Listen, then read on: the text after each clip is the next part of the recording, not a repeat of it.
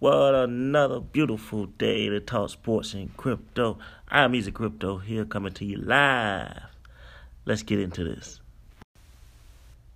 So, what is Cleveland going to do? What are they going to do? Down 2-0? Haven't looked good at all in either game.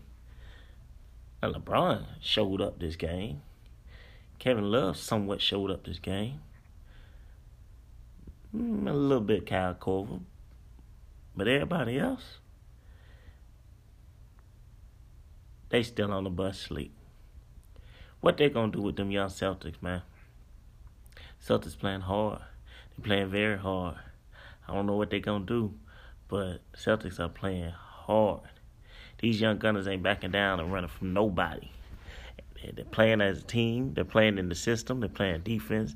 They're playing gritty. They're tough. Hey, I don't know what Cleveland's gonna do with that, man. The lack of effort on Cleveland's side is very surprising when you're talking about a team going to its fourth straight Eastern Conference Finals. A lot of them guys have been there before. A lot of them haven't as well. But at least the older guys that's been there, come on, man. They need a little bit more effort. I don't know what's going on. Boston is making the hustle plays, man. They're hitting their shots. Again, this is a make-or-miss league. And when you don't hit your shots, you're in trouble. Boston is doing everything right. Now, the only thing is that Boston's 1-4 on the road in the playoffs this year. So we have to wait and see as they go back to Cleveland. Cleveland's down 2-0, which could be, devastating if they go down 3-0, which no one's ever came back from 3-0. They've come back from 3-1, but they've never came back from 3-0. So I would hate to see LeBron and Cleveland go down 3-0. It will be definitely tough. And you already know that the tabloids and the newspaper and sports media is ready to pounce to see where is the king going next season. But, hey, let's finish out this series. A lot of guys picked it in 6. Some picked it in 7. Cleveland. But I guess we got to wait and see. Let's see how they recover and come back in Game 3 in Cleveland to see if they're going to make this a series. They say it ain't a series until the visitor team has won a game. So we have to wait and see. Let's see what happens. And neither visitor team has won a game yet. Obviously, Boston is headed back to Cleveland to see if they can go ahead and get a win and close this thing out. But the lackluster effort is what I'm surprised of Cleveland. Let me know what you guys think about Cleveland's effort. Because to me, I just don't feel like it's up to par. It isn't playoff level. And that, to me, is why they're getting blowed out in these games and possibly swept if they don't pick it up here at home. We got Houston Golden State. Now, Golden State and Kevin Durant, man, looked very good that first game. Looked very good. Everybody's waiting to see, what is Houston going to do differently, man. A lot of isolation basketball is really tough when you're playing against a great team.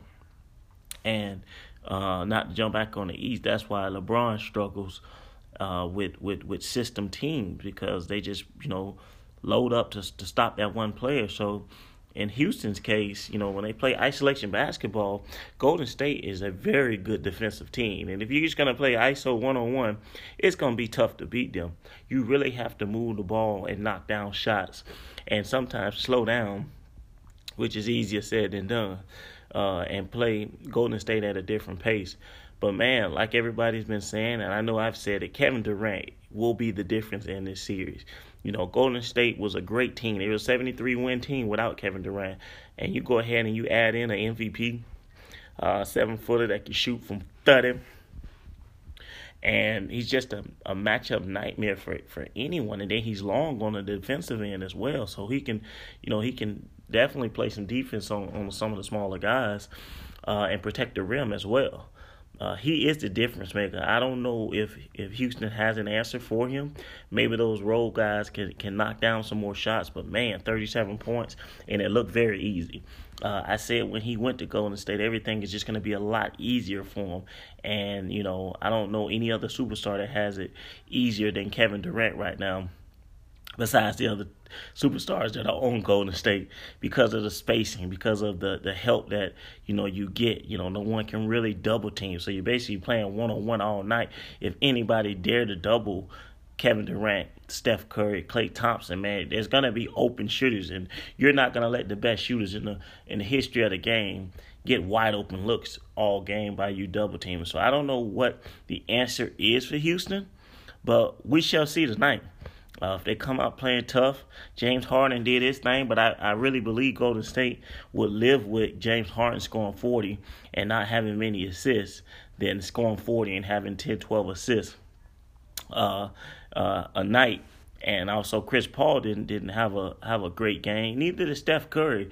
So if Steph Curry get going, Klay Thompson get going, and Kevin Durant, man, it's going to be very tough for Houston to win a game in this series.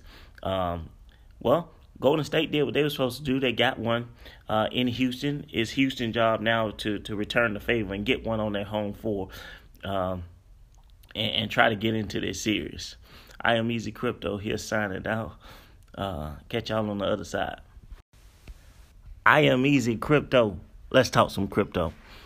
As you see, the markets are doing pretty bad today. I guess you would say that if you're not a huddler or if you're somebody that's trading, however you want to look at it. But I don't look at it as a bad thing. What's happening is you're getting a lot of people spreading FUD in the crypto space.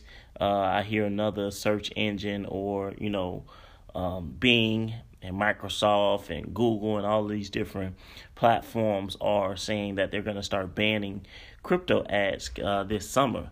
So to me, I think that's part of the reason why you got a lot of crypto coins pulling back. The other reason is you have a lot of people selling off the top, man. You put some fiat into crypto, and when the coin rises, you sell for some profit, man. You take some of your profit and you come back in at a lower entry point. All it is people entering the market and exiting the market, taking profits. That's what I truly believe it is. But sometimes it's FUD as well. When it comes to the media, spreading information, a lot of people get scared hands and they go to pulling their money out of the system. But this is a long-term ride, as I've always said. This is the future. It isn't going anywhere. A lot of banks, a lot of investors, as far as the institutions, are coming aboard, creating their own crypto, creating their own exchanges, buying up Bitcoin, trading Bitcoin.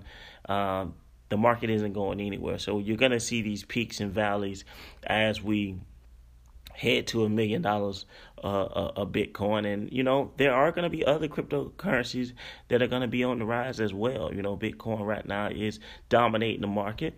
Not as much as it has in the past as far as the percentage of the market, but it is dominating still. And, I can definitely see other cryptocurrencies challenging for that position here in the future. The other thing is that if you're going to get into this space, you want to make sure you do your research. You want to make sure you check out miningtothemoon.com for info on mining. I think that's something that's important. But you just want to do your research. You want to learn as much as you can before you invest your money in anything. You just want to be educated on it. And never invest more than you can lose. No one likes losing, but hey, if you're in this thing for the long haul, I don't think you should have an issue with anything. This space is definitely growing. It's growing at an exponential pace, and there's no stopping it. I'm Easy Crypto signing out. Check me out on Instagram as well as Twitter. Peace.